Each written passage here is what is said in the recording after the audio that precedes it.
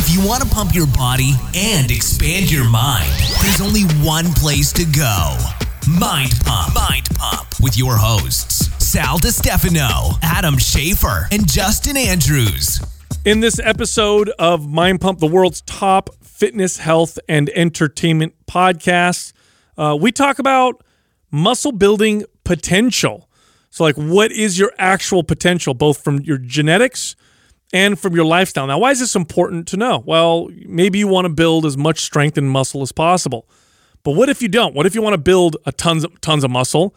Why would you want to know your potential? Well, your potential will actually can even determine how fast you get to your goal, how fast you can tone and sculpt and shape your body. So this is a really cool episode. So we talk about everything from all the genetic factors that determine your muscle building potential and all of the lifestyle factors that can determine your muscle building potential. Now, this episode is brought to you by Felix Gray. Felix Gray makes the best blue light blocking glasses you're going to find anywhere. Now, we think they're the best because they don't change the color of the room when you put them on. A lot of blue light blocking glasses are tinted, either orange or red. So if you want to be on your electronics at night, but you don't want the blue light to affect your sleep, you put on orange glasses, and there you go. It changes the color of everything. Not with Felix Gray. Felix Gray looks good. Everything stays the same color, but it still blocks a majority of the blue light rays that can negatively affect your sleep. This is real. The studies actually show that this makes a huge difference. You put these on about an hour or two before bed, you get deeper, better sleep, which leads to better food cravings, leads to better hormone balance, which ultimately can help you with fat burning and muscle building. Now, if you want to get the Mind Pump hookup, here's what you do. Go to felixgrayglasses.com. That's FELIXGRAY glasses.com/Mind Pump. You'll get free shipping and free returns. Also, all month long, MAPS HIIT is on sale, 50% off. HIIT stands for High Intensity Interval Training. This is a fat burning program. It's a high calorie burning program. It's high intensity interval training done with barbells and dumbbells, so you don't lose muscle like you might with other HIIT programs. This one helps preserve muscle while you burn a ton of calories. Now, it's half off. Here's how you get that discount. Go to mapshiit.com. That's MAPSHIIT.com and use the code HIIT50. That's HIIT50, no space, for the discount. You want to know what I learned the most from using this natural muscle building potential calculator that we have now? Oh, what did you learn? The biggest lesson that I learned, Adam. Justin's slacking. Oh, come on. Justin and Doug, not even close to their potential. Yeah.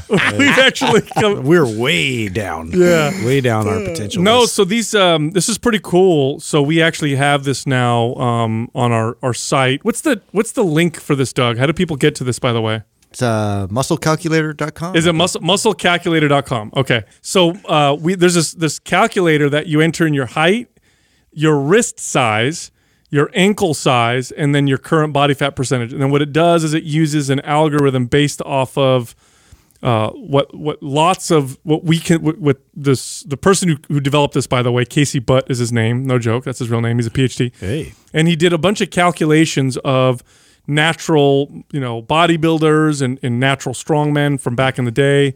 People that have been lifting for a long time. Yes, and he used those averages to figure out what your potential could potentially be when you enter in these numbers. Which is really cool because at least when I was a kid, I couldn't imagine the numbers that it spit off, right? I could never be that big. You think that you can't get that big, but with training, consistently for a long time and properly. Well, so here's the thing. So I've been working out for a long time. I've been doing this, and I mean consistently, I've been going towards the same goal of building muscle since I was 14, okay? And I've already surpassed my peak, but I know what the biggest, most muscular I've ever reached. This thing is pretty accurate. It actually hit me pretty close. So this says, I entered in my height in inches, which is 72 inches, so that's 6 feet. My wrist size is 7.75 inches, so almost 8 inches. My ankle size is 9.5, and my current body fat, I guessed, is about 12, which I think I'm around 12 right now. This says at 12% that my max potential for size or weight would be 222 pounds. which is that's pretty damn close to what I've hit. And it says my arms 18 inches would be my potential, forearms 15 inches, my thighs 26 inches. So I know what my max measurements have been in my life. I've definitely hit 18-inch arms. My forearms I've gotten to 14 3/4. My thighs I've actually gotten to 27 inches. So I've actually surpassed what this said. So this is pretty darn accurate. It's pretty interesting, right? No, it's really interesting. Yeah, But like 20-inch biceps? I'm like, That's what it says come for on, you. dude. Well, that's just because you're. Hey, bro. I've gotten up to like 17 and a half, maybe 18. You never do arms. I don't do biceps. Come on, so guy. You what got you me get. there. I'm just like, really? Well, think about it. You've exercised and trained for a long time, but your goals have been more performance than just maximum muscle size. Right. You know, so Way to let him down nice. yeah. So I mean, this is what it says. You've been trying real hard. Doug's over there like depressed as fuck. You're not actualizing anything. Well, what it says because Justin's wrist, remember mine was 7.75 inches. Yeah. Justin's wrist was 9.5 inches. Holy. Yeah, can we talk about that for a and, second? and his ankle. It's all about frequency. Oh, Sal. my ankle and your ankle are the same size? Wow, that makes me really sad about my calves. Wow. Yeah. But this says that your max potential is like huge, dude.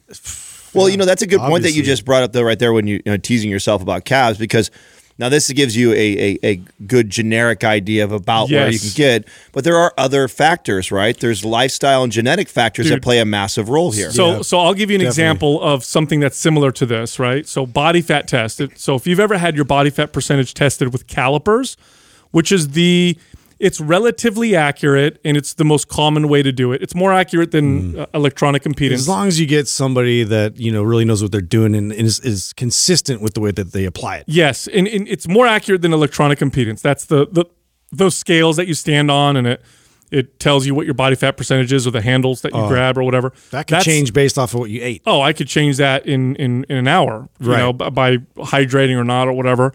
So calipers, relatively accurate, easy to administer. If you've ever worked with a trainer or gone to a gym or whatever, chances are if you've had your body fat tested, you've done it with calipers. But here's how they did it with calipers. Because you might ask yourself, how do they know what your percentage is for your whole body by testing your bicep, your tricep, your what they call subscapula, it's behind your kind of near your shoulder blade, and right above your hip, what they call the suprailiac crest, that's above the pelvis on the side. You think, how can they come up with a percentage off those measurements? Well, what they did a long time ago is they took cadavers, no joke, and they tested a bunch of points on the cadavers with calipers. Then, this is for real, they stripped off the body fat for reals, weighed it, and they found these points on the body that would give them the most consistent measurements. So even when you get tested with calipers, you're still getting an estimate based off of an algorithm based off of lots of different people, just like Glad they this didn't do potential. that with the live people. Right. yeah, right. But again, individual variances can vary dramatically. You may just happen to be a person who's got a lean bicep, tricep, shoulder blade, and hip, but still have a lot of body fat in the rest of your body. And then, that algorithm is not going to be super accurate for you. So that's an important thing to consider. But you're right, Adam. There's a lot of things that'll determine what your real muscle building potential is. Now, why is it important to even consider muscle building potential? What if you never want to build maximum muscle? What if you just want to work out to speed up your metabolism and sculpt your body a little bit?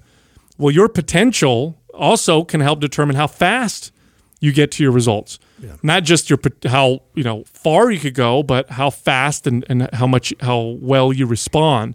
So this is kind of a cool thing to talk about, and to talk about all the things that influence. It's just another potential. tool, like body fat percentage, like you're bringing up. I mean, it's just another tool to help you know if you're on the right path, right? Or if you're doing a good job. I mean, if your muscle building potential is extremely higher than where you're at, you've got a lot of room to improve. Now, sure, there's other factors like genetic, but there's a lot of lifestyle factors, what you're doing nutritionally and sleep, all those things that we'll cover.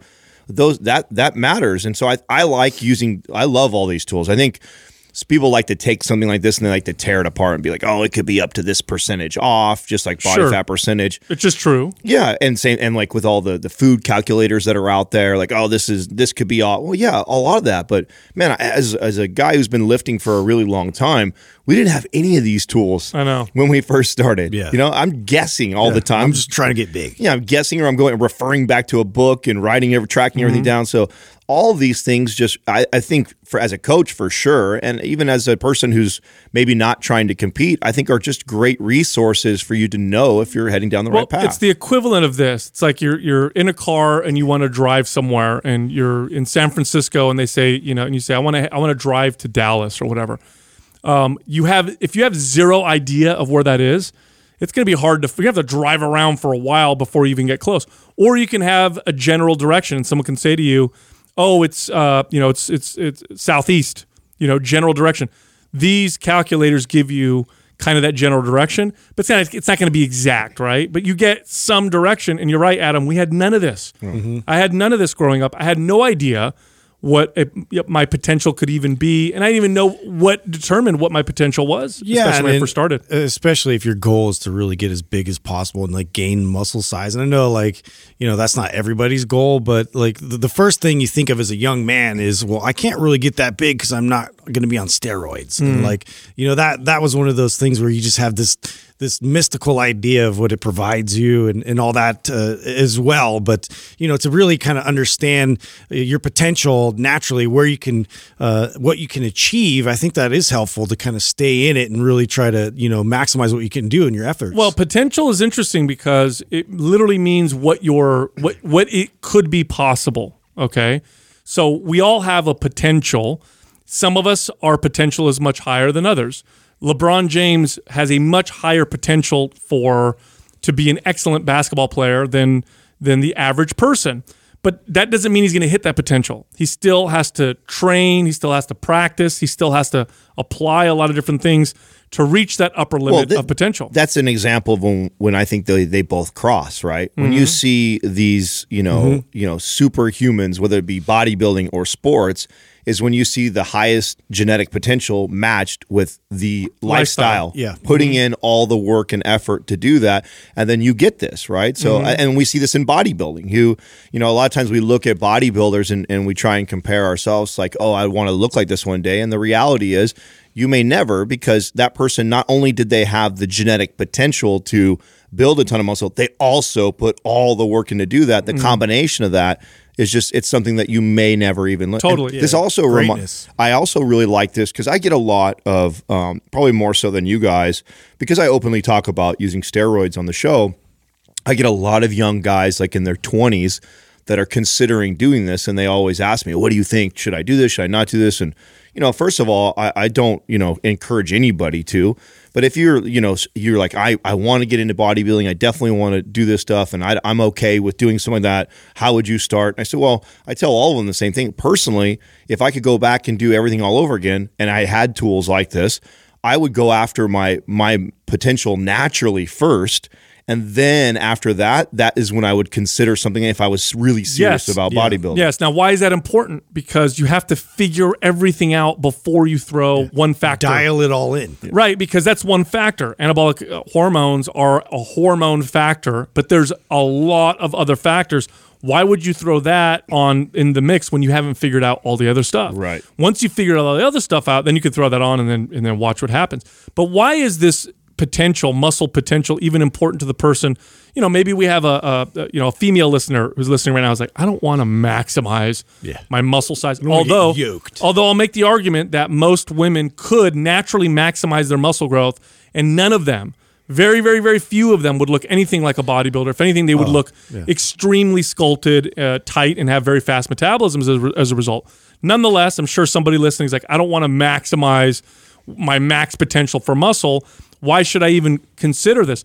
Because understanding how to maximize your potential just gets you there faster. Well, whatever your goal is, you'll get there faster. I mean, I disagree with that too. I think even the female client who doesn't even think about muscle, just wants to lose body fat, and she's 45 years old, 3 kids, doesn't give a shit about anything, I would still encourage this because, first of all, it's extremely hard. It's not easy. So no matter what we're talking about, male or female, to reach your max potential of muscle without any sort of drugs is extremely. You'll spend years chasing this number. This is not like I know what it is. I'm gonna follow the next MAPS program and I should get to that. Like, no, this is gonna take a very, very long time, and hanging on to as much muscle as possible is really difficult. So I would always encourage my female clients to let's try and build as much muscle as you possibly can, and then you let me know. You let me know when that you wake up one day and you think you don't like the Never way happens. Never happens. No, it never happens. What is that produces saying? the look you want. I mean, you can eat more. There's just so many benefits to it. I think that it just doesn't get advertised enough. Like what it does to really pursue building muscle for women. I think it's awesome. Yeah, what's that saying? Shoot for the stars, and then if you don't hit the stars, you at least hit the moon or something like that. Yeah, right. yeah. So that's and again, you get the faster metabolism, you get the tight, sculpted body. So understanding this is important because it's going to get you to your goal faster, more effectively. So it is an important conversation. There's one more point about this also is that there may be a maximum muscle gain potential, but that doesn't necessarily mean you're going to look as muscular as somebody who has different shape to their body. This is an important factor to consider. A lot of bodybuilders are not the most biggest muscular people on the planet. You put them next to a strongman competitor, and they're not nearly as big. Why do bodybuilders look the way they do? They have a combination of great muscle building genes with a structure that makes those muscles appear a certain way. So I'm going to go back to this muscle building calculator. We all, Doug, Justin, and Adam and I, all entered our information. The person in this room, the only person in this room who's ever been an IFBB professional competitor is Adam. His muscle building potential on this calculator was actually one of the worst ones. Now, it's not because he can't build great muscle. Obviously, he was a professional. He has small joints. He's got a small wrist and small ankle, which can actually be benefit on stage. Yeah, it actually can make the muscles appear to look wise, right? That's my advantage of the small wrist and the small ankles and a small waistline too. Exactly. So those things. So if I do build some good muscle on there, it looks exaggerated on stage or in photos. So the reality is, I will never be able to build or have as much potential as someone like Justin because of our skeletal structure. Well, it doesn't mean you can't achieve and create an amazing look. And when you think of bodybuilders, I think who I think of is Frank Zane, right? Yeah. Frank Zane is an example of this as somebody who had really small bone structures, and if you compared his body to Arnold had so much more mass on his body but he's still Frank Zane. Some people say that's their favorite bodybuilder because of the look that they it was have. Exaggerated, really. Absolutely, and I'm just communicating that because if you do this and you fill it out and you're like, oh no, you have your own individual factors. And at the end of the day, and I used to tell this to female clients all the time, nobody is going to be carrying around a scale and weighing you. I've told the story many times. I love telling the story because it's so impactful. But when I would give potential members a tour of my gym, oftentimes I would talk about this to, both men and women. And sometimes the women would respond and say, oh, no, I don't want to build muscle. I just want to get smaller. I just want to lose weight. And so anything that sounds like you're gaining would freak them out. Yeah. And so then I would on my intercom, I used to do this all the time. It was super effective. I would page one of my female trainers. Attention staff, Jennifer, please come to Sal's office. In would walk in my 5'1" or 5'2" female trainer, very, very fit, obviously has been lifting weights for a long time, very sculpted and lean. And I would ask the female potential member, I'd say, how much do you think Jennifer weighs? And be honest. And then, she'd look at the trainer for approval, and the trainer would be like, yeah, I don't care, be honest. And they'd say something like, 105 or 95 pounds. I'd say, okay, that sounds like a good guess. Let's go weigh Jennifer on the scale so we can see how much she weighs. We'd walk over the scale, 135 pounds or 140 pounds. And it was a great way to illustrate how muscle looks on the body. And I'd say, look, you thought she weighed 105 because she's got a small waist. She doesn't take up a lot of space. She's very toned, very sculpted. But indeed, she weighs about 30 pounds heavier than you thought. Do you know what that means?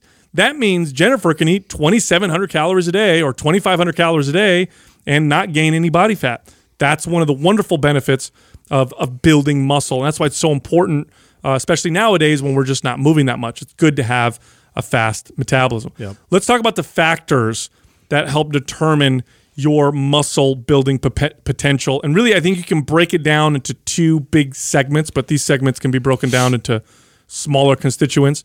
The big one is genetic, right? That's the first one. There's a lot of genetic factors that determine, how much muscle you can build.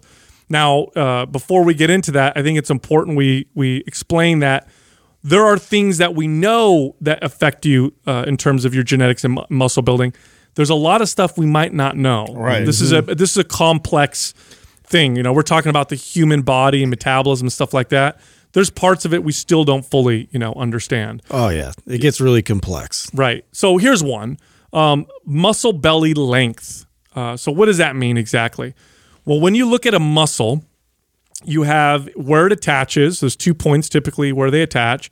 And in the middle of that is the actual muscle belly itself. Sometimes people have short muscle bellies and long tendons or long parts of the muscle that don't have this big bulky muscle part. You see this, I see it a lot in biceps, where, I always thought it was interesting because my biceps are a little bit longer in terms of like where the attachments are. And so like when I'd flex, it looks totally different than my other friend had like almost like a little softball that was just straight. It was like a ball versus mine being like more spread out. Right. A real common one where you can look at is calves. Oftentimes when you look at athletes or basketball players, for example, you'll see real short, knotty calves up kind of high on the lower leg.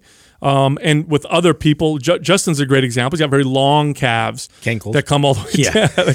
Come all the way down. Karen the Cankle. The longer the belly of the muscle, the more potential there is for size, because that's the part of the muscle that really grows when you lift weights. It's not the tendon. You do strengthen tendon and stuff like that, but it just doesn't, when you lift weights, you don't get these tendons that just explode with muscle.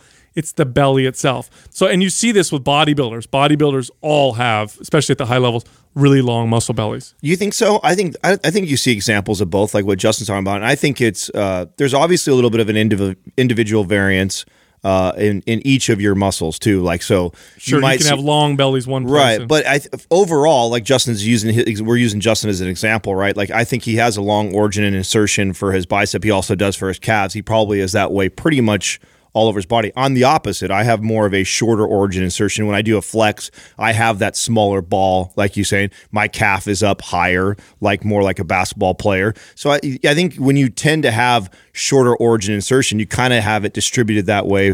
You've got long muscle bellies, except for your calves, your biceps, your triceps, your forearms. They're pretty long. I mean, short muscle bellies, you could develop them. They're just not going to appear to be the example. The cool way or the example to see that, and I disagree with you, is like Justin said. When you flex your bicep, you can tell there's a gap between the elbow and the bicep, where Justin's goes all the way down to like his elbow. I have a nice gap there, and the same thing goes for where my calf. When I flex my calf, you can measure the distance from where my calf is down to my ankle, he's got longer ones for sure. Yours aren't short though. You've some biceps that you'll see that are guys. This is making me uncomfortable. Yeah, take your shirt off, Justin. I know. Let's take a. This is where this is going. But it does play a role, right? Yeah. The muscle belly length is, and that's genetic. You can't change the length.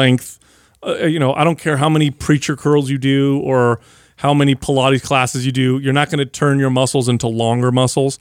That's something that is not. That's a good point to bring up too, because you see a lot of this in marketing. You'll see somebody that has a certain look, and then they'll market that, to work on the peak of your bicep, when, Justin's bicep is never going to look like that guy's bicep that's trying to advertise that to you. So that's why things like this are good to know. Yeah. Bone structure is another one.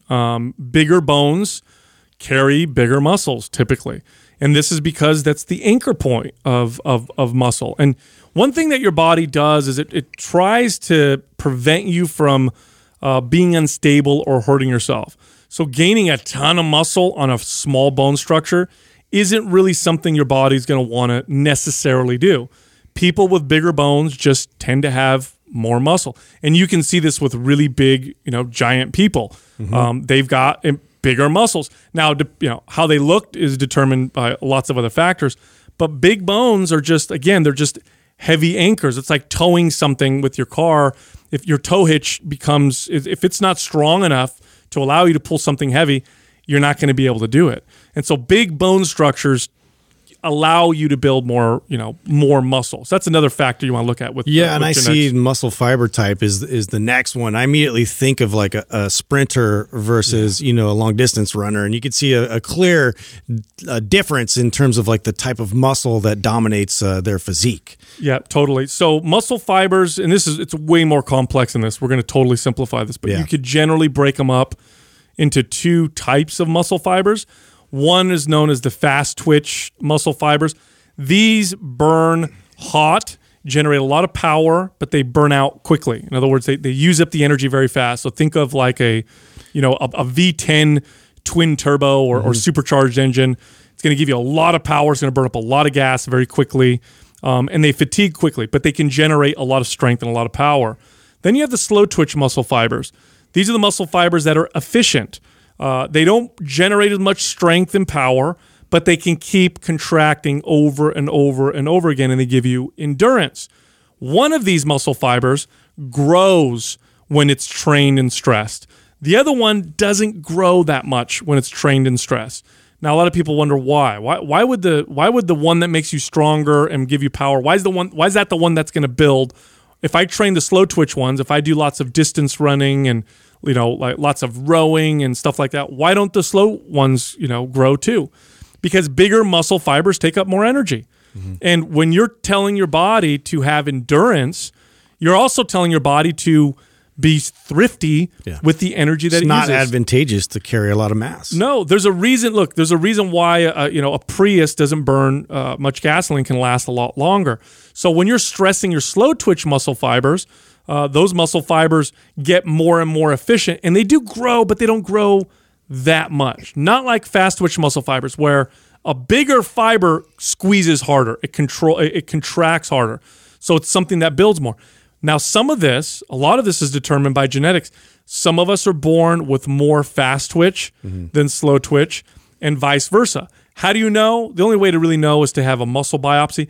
But you probably figured this out as a kid. You would probably, based on activities you're drawn towards, right? Like that's what I always noticed, that some people had a propensity more towards long distance running, jogging, like things that were more movement based, versus like some people that were more into just lifting heavy things and challenging themselves with their power and strength. So. Yep. Now, believe it or not, even though I was a skinny kid and I wanted to build muscle, I was much better at explosive activities than I was at long distance type stuff. I could generate force quickly better, so that's kind of a clue that told me that I had more fast twitch. You think you'd be a better jumper if that was the case? Yeah, I didn't say I was good. I said I was better at that than I was. Can at we the test distance. this? I was at the distance stuff. Thanks, jerk. But that's one way you can know. Now, here's something that's interesting. As we're going through these genetic factors, some of these, your lifestyle isn't going to change much. Others, your lifestyle can change quite a bit. So we talked about muscle belly length. Your lifestyle is not going to really do much to it. Bone structure, your lifestyle can affect it a little bit. You can train hard. You can lift weights. You're going to thicken and strengthen your bones. Very little, though. But not a ton, right? Your genetics largely determine. I'm not going to grow my wrist. Yeah. You will some, right? But not a ton. Muscle fiber type, training can actually make it pretty decent change on this. It'll impact it a little bit. Studies now show that, your slow twitch fibers can start to act more like fast twitch fibers and vice versa, depending on training. So that's kind of interesting, right? That all of these are not 100%. And things like hyperplasia, things like that. Yeah, well, you actually increase the number of muscle fibers in your body, so you build new ones, which is kind of interesting. The next one is your hormones. Genetics do play a pretty big role in your hormones. Here's one of the greatest example of this. Men versus women, okay? Women typically do not have nearly the amount of testosterone than men do. Obviously, testosterone is the male hormone. Does testosterone impact your body's ability to build muscle? Absolutely. In fact, that's what anabolic steroids are. Anabolic steroids are based off of the hormone testosterone. Women who take steroids are essentially telling their bodies that they're becoming a little bit more male, and that's what ends up happening. As part of that, they build a little bit muscle along with other side effects. Can lifestyle affect your hormones? Absolutely. Has a huge impact. We're seeing a huge decline in testosterone levels in men in modern times. Oftentimes, I've seen this myself with clients. One thing I did later on in my career is I would have clients test their testosterone levels, and we would test it again 6 months or a year later after training, and I would see significant boosts in testosterone among my male clients. And it wasn't out of the ordinary for some of them to double. Mm-hmm. If I got a guy who came in with relatively low testosterone, like 270 or 300, it wasn't out of the ordinary to see it jump in the high 500s or 6s from changing their lifestyle. Yeah, I've never jumped like I did, going through puberty, and after that, like just seeing the amount of muscle that I put on, doing the same type of workouts I was doing previously to that, and it was just this surge of, testosterone and different hormones that, just all of a sudden came to be, and so it definitely, I mean, just going through that, seeing how that affected me was pretty substantial. Well, when we talk about hormones, I think about like the other one that I think is similar, which is metabolism. The two of those I think are something that your lifestyle affects a lot, and you can change it instantly. Hand in hand. You can see a dip in your hormones or a dip in metabolism, like literally over things that you do within a day or two. So these are things that, even though you have a genetic foundation of like where you kind of start off at, or in general where you're at, but then there is a lot of variance of that going up or down based off the choices that we make from eating, sleeping, and other things. You're right. This is where potential comes into play. So let's say you're a man and your genetic potential, has you between 500 to 900 with testosterone. Your lifestyle determines where you land. Your lifestyle is going to determine if you're at the low end of your potential or at the high end. Now, all of us have a potential with all of our hormones, and some of us are more resilient with the hormones. I don't know where my potential was for testosterone, but typically when I test it, it's pretty good. But I also have a lifestyle that feeds higher testosterone levels. You talk to a guy with low testosterone or someone who suffers from it, and you ask them the difference that they feel. Adam, how different did it feel when you went off anabolics and your testosterone got real low? A night and day difference. Yeah, total, right? So that's also highly influenced by genetics, but also by lifestyle. Here's a good example of that. People who suffer from gigantism. I don't remember what the official term was for that. Yeah, it was like a pituitary gland, like a tumor or something that like they were born with. Tony Robbins, right? Yeah. He had some of that. Andre the Giant. Yeah, there's just examples of that. And that usually is around the pituitary gland, if I'm not mistaken. Acromegalia. I don't know how to pronounce it, but right. Yeah, and they'll have a tumor that'll grow on their pituitary so that they're just squirting out growth hormone like crazy. Yeah. And they're like grow. Yeah, 7'5" or whatever. And I know Andre the Giant's parents weren't even big. They weren't even that big, and he was just such a monster. Yeah. There's something else that we've identified relatively recently, which is myostatin. Now, it's probably influenced by genetics, but also lifestyle. And they discovered this factor, and it's probably more powerful than your hormones are in terms of seeing how much muscle you can grow. They've done, if you look this up online, if you Google myostatin, that's myosta myostatin pitbull tin or myostatin dog or myostatin mouse or whatever, bull, or bull. Yeah, they do these studies where they take like a mouse and then they'll take one and they'll inhibit myostatin, which is essentially like the brakes on your body's ability to build muscle. And the difference between these two animals is it's like one is a cartoon bodybuilder. It's insane. Didn't you long time ago on Mind Pump, like when we first started, theorize that would be the next like breakthrough that we would make? Oh, they're working on it. Besides steroids, yeah, that was the next one. They're working on manipulating myostatin and what that'll do. And what's crazy about that is with these animals, when you give animals hormones, they'll gain some muscle, but if they have to train and do activity to really see what happens.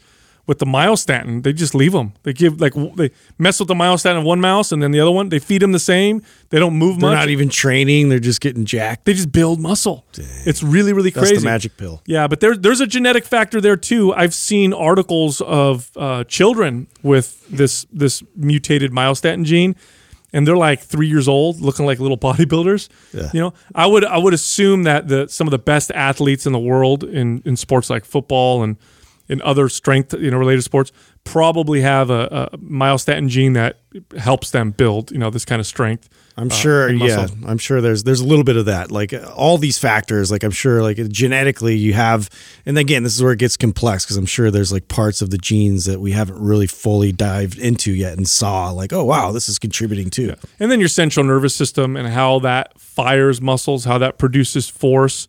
There's going to be a genetic component to that. Do you think examples of that? Like, I think CNS is a really interesting one to talk about because I think of like, think of somebody who just like picks up an instrument and they can just like play right Oh, away. yeah. Like I feel like that has a lot to do with CNS, 100%. the ability The brain to go. yeah, and the same thing goes for somebody who can just pick a sport up. I can watch Justin play a sport a few times, and then right away I can already start to emulate You just mirror it. right really really well. I think that's an example of somebody who has like a high potential with CNS is they have this ability really quick to get connected and to mimic something else that somebody's doing. Wouldn't that be a cool example? Absolutely. Oh yeah, well, I mean, I don't know if you guys ever watched the Stan Lee superhero, like it was a TV show. They just showed people like that were Oh, I did. It was great. Yeah, they had, I don't know, some DNA, like some like genetic factor where it like made them have these kind of superpowers. And one of the guys was like not impressive in terms of physically, like he wasn't like this physical specimen or anything, but he could hold this car while it was like peeling out like on the bumper and put his feet up against like one of those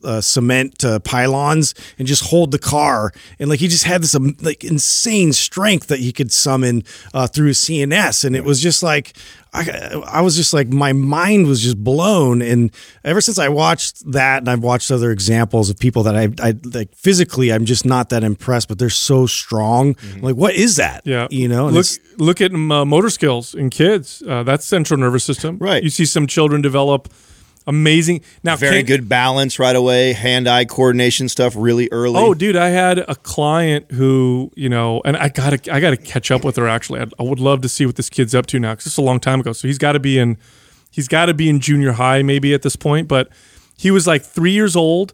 You know, I mean, 3 years old, right? The kid's barely learned how to walk not that long ago, and you give him a little plastic bat. And he'd throw the ball up, and every time he'd hit it, boom, boom. Every time you give him a little club, and he'd hit it perfectly. He'd throw a baseball perfectly, and I was 3 years old. Right. I remember thinking to myself, like, this kid's gonna be. I'm gonna attach myself to this kid and train him. Oh, yeah. You know. But yeah, there's definitely a genetic component there. But can you train and have a lifestyle that impacts your central nervous system? God, you Absolutely. just hit on something that's so true about you just went over it real quick, but I think it's an important point. And we've talked about this before about some bodybuilder coaches getting like all these accolades and stuff for coaching these athletes to become champions. Yeah. And a lot of times these coaches, what some of them get really good at is seeing this. Is being able to look at somebody and see their genetic potential and know, like, man, if I can just tweak a few things, this person's going to be great. And it's funny because a lot of times these coaches get a ton of credit for that, but in reality, they just found somebody who had this great genetic potential, learned to unlock it. So it's not to take credit away from them, but more of that is that than it is like, and then everybody thinks, oh, if I hire that coach, I'll look like this or I'll be that great. And it's not necessarily true. This coach may have just hit the jackpot by finding this young athlete, like you were just alluding to, who you can see like, okay, he's going to be special. And now if I just point him in the right direction, he's going to be this great person, and I'll get all kinds of credit for that. Oh, totally. Here's the other thing too. It's genetics aren't this solid blueprint that can't be necessarily changed, like we used to think. Now we're starting to discover that epigenetics is a real thing. This is where your genes can be expressed differently based on your lifestyle. environmental factors. I mean, there's actually studies that show that fathers who train and lift weights and live that kind of lifestyle produce offspring who have genetics that allow them to build more muscle, more so than if the dad didn't. In other words, they were able to express these genes differently, and then they produce sperm with different expressions of these genes, and then they produce children this way. muscle sperm. Yeah, it's pretty. .com. Don't look that up. Now, the next big category is the one that we focus on the most, and we talk about the most, which is your lifestyle. This has a huge impact on your potential. The biggest one, the most obvious one, would be training. You know, that's the stimulus that tells your body that it should build muscle. You got to remember that your body isn't going to just build tons of muscle and strength Just sitting there. for no reason. It's expensive tissue. It costs a lot of energy. It's something that it can build and take away. It's an adaptation process, just like your skin darkening with the sun. You're not going to have a nice tan, typically sitting in your mom's basement. You have to go out in the sun to elicit that adaptation. Same thing or similar thing with building muscle. Training is the biggest factor, but really it's the kind of training you do, because some of it can build muscle, some of it can cause you to maybe even lose muscle. So let's talk about that for a second. Let's talk about the training that makes you build muscle, right? Strength training. That's it. Well, and I think you have to understand that there's with all the lifestyle things that we're talking about, there's a long or a big wide spectrum there too of you can train and get some of your muscle building potential just because you're quote unquote training, but how well you train really dictates how close you get to that upper limit. And like everything else in this lifestyle category that we're going to go over is it's not just simply doing that, like sleep is another one. Not just sleeping is going to get that, but how well or what quality of sleep makes a big difference. The same thing goes for training. When we're training, you could just because you're lifting weights doesn't necessarily mean you're going to reach your muscle building potential. The more effort you put into like training properly or according to your body will really dictate the amount of that muscle that you can build towards your potential. Yeah, and your body's going to form to this environment you're creating for it to adapt to. And so that's why you'll see like certain muscles develop, certain muscles are a little bit underdeveloped. It's really about like assessing where the deficiencies lie, where you're, maybe a little bit more dominant in your training style. And so it's like a constant thing that you have to look and assess and see, results and metrics and see, where you stand in terms of all those things. But also it's about setting yourself up for success. And this is one part of the whole training process. I think a lot of people skip over what is ideal, what's ideal posture, what's optimal way to kind of set yourself up and stack yourself to be able to move, to get your muscles to express themselves how they need to be expressed. The interesting thing too about talking about training and all the things that go into lifestyle is they all kind of feed and bleed into each other too. Yeah. So, you can put a lot of effort into one of them and that could potentially affect another part of your lifestyle. Like, for example, if you trained around the clock nonstop all the time and neglected sleep, that could potentially hurt you in the opposite direction just because you're training a lot. So all these categories that we go through right now, it's really about finding the most optimal balance for you. Look, there's a lot of notes in a song, but if you just throw them all together, you're not going to have the song. You're not going to make music. All of these factors that we're talking about have to work harmoniously together. Just like the example Adam gave, if your training is taking sleep away from you, you're not going to gain anything from it. And then training itself is pretty complex. Like there's some exercises that are excellent at building muscle and strength. There's other exercises they're not so good at it. A barbell squat is way more effective at building muscle than a single leg extension. A single leg extension works your quads, it's resistance training. You're not going to get anywhere close to what a barbell squat's going to be able to do. So if you want to maximize your potential, and again, even if your goal isn't to get as muscular as you possibly can, even if your goal is just to get to your goal fast and effectively, pick the most effective stuff to get there. Otherwise, and by the way, even if you do that, it's going to take you a long time. So if you want to take a normal long amount of time, pick the most effective ones. You want to add extra time to that, that's up to you. Do the least effective stuff. So pick the most effective exercises, which tend to be compound movements. They tend to be big, what are called gross motor movements. Your deadlifts, your squats, your overhead presses, your rows, your bench presses. Those tend to be the most effective muscle building exercises. So do those and focus on those most. Rep ranges make a big difference as well. You want to train somewhere probably in between the 4 rep and then maybe 25 rep range, but that doesn't mean you're always doing that. We talk about this on the show all the time. Phase your training, stay in a rep range for a little while, get good at it, get good at 5 reps for a little while, maybe a few weeks, then move to a new rep range, train at that, because the stimulus also stops being a stimulus if you do it too much, too often, and you never change it. Eventually, your body stops responding, which is why it's important to train in those different phases, but which is why all of our programs are phased. You look at all of our MAPS workouts, you'll find that they all have 2 to 4 phases, and phases just means you're changing your training enough to spark that stimulus again to maximize those results. You have to also train properly. A properly performed squat is going to be much more effective at building strength and muscle than an improperly performed squat. Form is extremely important. So is tempo.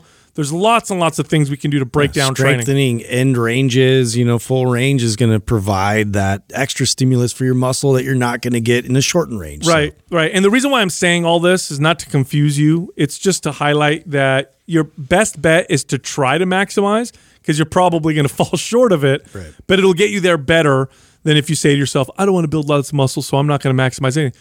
Try maximizing a lot of stuff, and you'll get there faster and more effectively. Now, the next big lifestyle category is diet. Diet plays a huge role. You can definitely eat in a way that'll prevent you from building muscle, 100%. When we work with clients, Adam talks about this all the time. When we work with clients, whether they want to lose fat or build muscle or just improve their health, our goal as trainers was always, we got to get them stronger, and typically we need to put some muscle on them.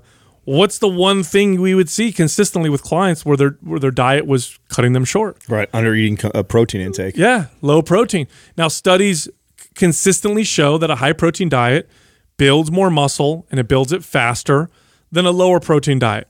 Consistent. This is a very consistent across the board. We see this in studies all the time. Typically, you want to aim for anywhere between 0.6 or 7 grams to 1 gram of protein per pound of body weight. If you're relatively lean, if you're obese, use your lean body mass. So that means that, a guy like me, let's say I weigh 210 pounds, I'll probably want to aim for about 180 grams of protein a day. So that right there, step number one. But what about calories, right? People ask about calories all the time.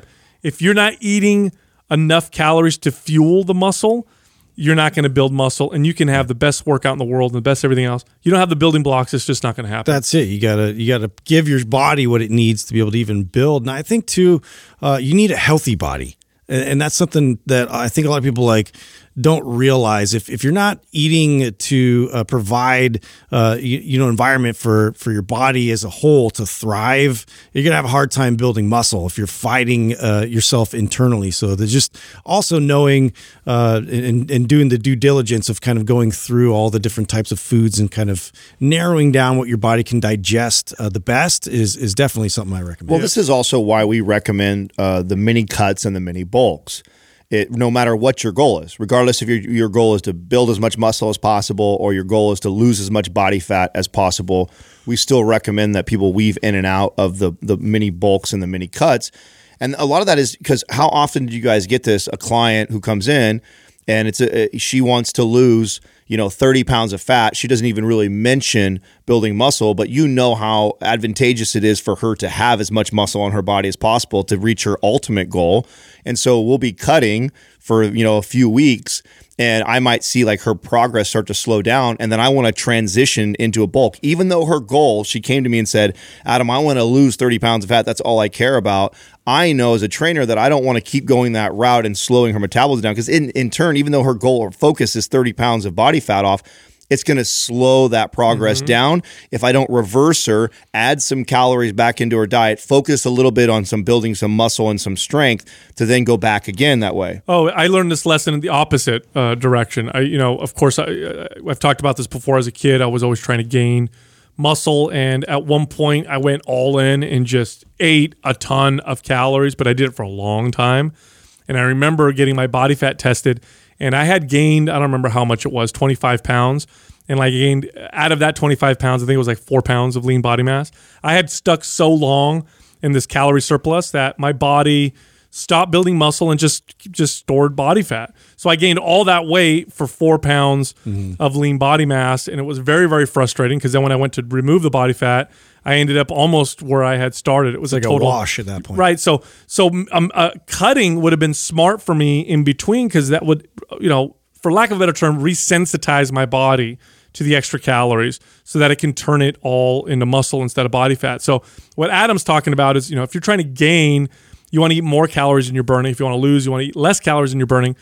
So if you're losing, you probably want to stay in the less calories than you're burning more often than not, but every once in a while, eat more calories, because it resensitizes your body. Otherwise, for people gaining, you'll gain too much body fat. And for people losing, you actually start to lose muscle. That's why you want to kind of go in and out of that stuff.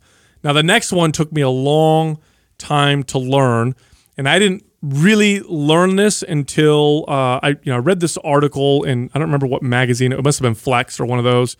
And there was this guy who told this anecdote about how he gained 10 pounds of lean body mass just by sleeping 8 to 9 hours every single night. And he was a really, really good author. He wrote, the article was very effective at convincing me. So up until this point, I'm one of those people that I can get around not needing much sleep, especially when I was younger. I was one of those, 5-6 hours a night, and I'm up and ready to go and not a big deal. And I used to brag about it all the time. And I remember reading this article, and it was over the summer, and I thought, man, let's give this a try. Let me just try to go to bed Let's early. sleep, yeah. And I'm trying to sleep, try to sleep in. And I followed all the advice. I blacked out my room, and I didn't go to bed stressed out and eat too close to bedtime and see what happened. And it worked. And I didn't gain 10 pounds of muscle, but I do remember gaining a few pounds of muscle just from doing that. Nothing else changed. Diet was the same. Training was the same, but I was stronger. I felt better, and that's all because I got better sleep. It took me a long time to learn. Oh yeah, that. it sounds hilarious to me because it just sounds like it's a lazy thing. Like forever, you're just like, I'll sleep when I'm dead, blah. And that's the sentiment that most of my friends and myself even had when we would like go to train or like do anything in terms of like sports or try to get better at at whatever we were doing. It's like, oh, sleeping more, that's going to help. Like that to me wouldn't even resonate at all. So that's something I had to learn a lot later on, that to balance out my hormones, to rebuild, to like active recovery as well. Like all these things played such a bigger role than I even like realized. Yeah. Sal, you said something I think it's important to touch on also, is that there's a major genetic variance in all of these lifestyle things per person also. Yeah. Meaning, Sal, you might find that like the sleep thing you brought up, you might find that you have a friend who never gets sleep. They never get any sleep whatsoever, and they just have this most amazing physique forever. They could have this genetic potential that their body just doesn't need as much as yours does. Or they're not reaching their potential. Right. It could be either one of those. Right. But the point of me bringing this up is you have to be very careful about your training partner or your friend or somebody that you're comparing their behaviors, their lifestyle to yours and thinking that you should be able to get the same results. The same thing goes for like what we talked about with diet and training. Yeah. I remember having a trainer who worked for me. McDonald's every day. That's right. He had Taco Bell and McDonald's twice a day, and he had 6-pack abs, and he had all this muscle. Some people made no sense. Right. Some people just have this ability to be able to get away in some of these lifestyle things that you may not. And so it's important that all the things that we're talking about, that you do a deep dive on them and figure that out for yourself. Like where is it? Does it make a huge difference when I get that extra hour of sleep versus if I don't? And so, as we're going through and talking about all of them, I'm thinking about all these anomalies. These people that I know that didn't do one of those things and yet still had this amazing physique. But that goes back to this is where the genetic variance is so crazy, is that, each of us are so unique that there might be this little thing that you haven't unlocked because you just didn't think it's that big of a deal because you've got a friend who doesn't do it and never does it, and he looks amazing, so you don't even think about it. But if you all of a sudden start putting some energy and focus, it may be that one thing that unlocks your potential. Totally. And again, think about it this way. If LeBron James, played basketball 2 days a week, he'd still be good. And yeah, he's got but he would never have reached the potential that he reached, right? He would never have become one of the best players of all time. So that guy that worked for you, that ate McDonald's and Taco Bell and looked amazing, if I could compare myself to him and be like, oh, that's not fair, whatever. But the truth is, he's not reaching his potential either. Right. His potential may be so high, and he may be on the lower end because he's eating McDonald's and Taco Bell every day. It's also important to note that the muscle building process, even if you're gifted or whatever, is a slow process. I don't know anybody on the planet that can work out and a week later look amazing. Right. Burning body fat is faster, much faster than building muscle. Muscle is a slow, long process for all of us. Some of us faster than others, but still a slow process. So when if you go on this calculator that we have online and you enter your potential, and you think, oh, cool, that's my potential. I'm going to get there by next year or whatever. Maybe not, probably not. It's going to take you some time. I mean, I looked at my calculator. This is coming from someone who's been working out for a long time. And I didn't reach that potential that I came up with mine. It took me my early 30s to reach that. And this is somebody who had started at the age of 14. So that's like 16 years of really trying to build muscle, which takes me to the next one with lifestyle, which is the most important, which is consistency. I've said this before and I'll say it again. A subpar workout routine done consistently will outperform a great workout program that's done inconsistently. Consistency is extremely important for any goal, but especially for muscle building, because your body is constant. By the way, muscle doesn't just maintain. Your body doesn't just keep muscle where it's at. What's happening every single day is a little bit of building or a little bit of reducing. And if you build a little more than you reduce, the overall result is you build a little bit of muscle.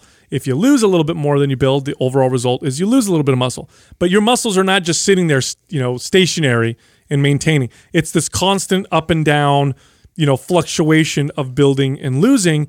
And so the consistency of sending a muscle building signal, the consistency of eating the right diet, the consistency of getting good sleep, the consistency of having a lifestyle that maximizes your genetics or your genetic potential will ultimately result in more building than losing, which will give you the physique that you want. We didn't touch on stress. That's another really, really big one. Your body's not going to build muscle if your stress is really high. I've gone through stressful periods in my life. I've never stopped working out, and I'll tell you right now, I'm weaker. It takes me longer to recover, and there's no way I could reach my potential in when I'm really, really stressed out. Well, stress is a big one because it really bleeds into all the other ones, right? Oh, yeah. Like high stress, bad sleep. High stress, diet has to change, It just compounds. Oh yeah, and this is again one of those ones too that I didn't really put this one together till I got older. I started to really evaluate like when I'd see the ups and downs in my stress levels and how it was affecting everything else. And probably now one of the number one things I speak to if I'm talking to a client, one of the first things I ask them is about their workload, their family stress, what they got going on, and if I can find little ways to hack into that and improve that part, I know all the other things in their lifestyle are going to be a lot easier for me to fix. Right. Now, here's the big message with all of this is what should you focus all of your energy and attention on? Your genetics or your lifestyle, right? Which one can you change? What can you control? Now, this also means which one do you think about and stress about? Like if you stress and think about your genetics all the time, you're going to be miserable. You can't change it. You can't do anything to change your hard set genetics, but you can change your lifestyle. And the most successful people you'll find, actually in almost any aspect of life, but definitely in training, are the people that realize that they've got their genetics, whatever. I don't even think about that. I think about what can I do, what can I manipulate, what can I work on to get me where I want to go. And that's what we said, right? That's your training, your diet, your sleep, your stress, how consistent you are. Essentially, focus on the things you can change. Don't worry, accept the stuff that you can't change, and your odds of success are much higher. Part of that, too, is just reframing that. We were earlier kind of alluding to this when we were comparing Justin's body type and mine. We're probably the most extreme difference of the two. And the grass is always greener on the other side. So if you lack in an area genetically, there's always a positive to that also. So like, Justin could probably put on more, obviously he can put on more lean body mass than I ever could naturally, right? But then I also have an easier time leaning out than he probably ever will too. And it doesn't mean each guy can't do great things. You just got to reframe what your genetic potential looks like. It's not like a complete disadvantage. Sure. There's pluses and minuses to all those things that we talked about if you're on the higher end or the lower end. So a lot of times you just, again, comparing yourself to your friend or comparing yourself to someone else and say, oh, I wish I had that ability or I wish I had this ability. Well, because you don't, you have another advantage. So that you have to reframe the way you look at that. The only fair comparison, and what I mean by that is like apples to apples, is you to you. Yeah. Compare me now to me yesterday. That's the only fair comparison that I'd say would stand the test of scrutiny. Look, Mind Pump is recorded on video as well as audio. So you can actually watch us and listen to us on YouTube. If you go to Mind Pump Podcast on YouTube, all of our podcasts are posted on there. Also, you can find all of us on Instagram. You can find Justin at Mind Pump Justin, me at Mind Pump Sal, Adam at Mind Pump Adam, Doug at Mind Pump Doug. And finally, if you'd like some free content, if you'd like some free guides on muscle building, fat loss, and anything that has to do with fitness, go to mindpumpfree.com. Thank you for listening to Mind Pump. If your goal is to build and shape your body, dramatically improve your health and energy, and maximize your overall performance, check out our discounted RGB Super Bundle at mindpumpmedia.com. The RGB Super Bundle includes MAPS Anabolic, MAPS Performance, and MAPS Aesthetic, 9 months of phased expert exercise programming designed by Sal, Adam, and Justin to systematically transform the way your body looks, feels, and performs. With detailed workout blueprints and over 200 videos, the RGB Super Bundle is like having Sal, Adam, and Justin as your own personal trainers, but at a fraction of the price. The RGB Super Bundle has a full 30-day money-back guarantee, and you can get it now plus other valuable free resources at mindpumpmedia.com. If you enjoy this show, please share the love by leaving us a 5-star rating and review on iTunes and by introducing Mind Pump to your friends and family. We thank you for your support, and until next time, this is Mind Pump.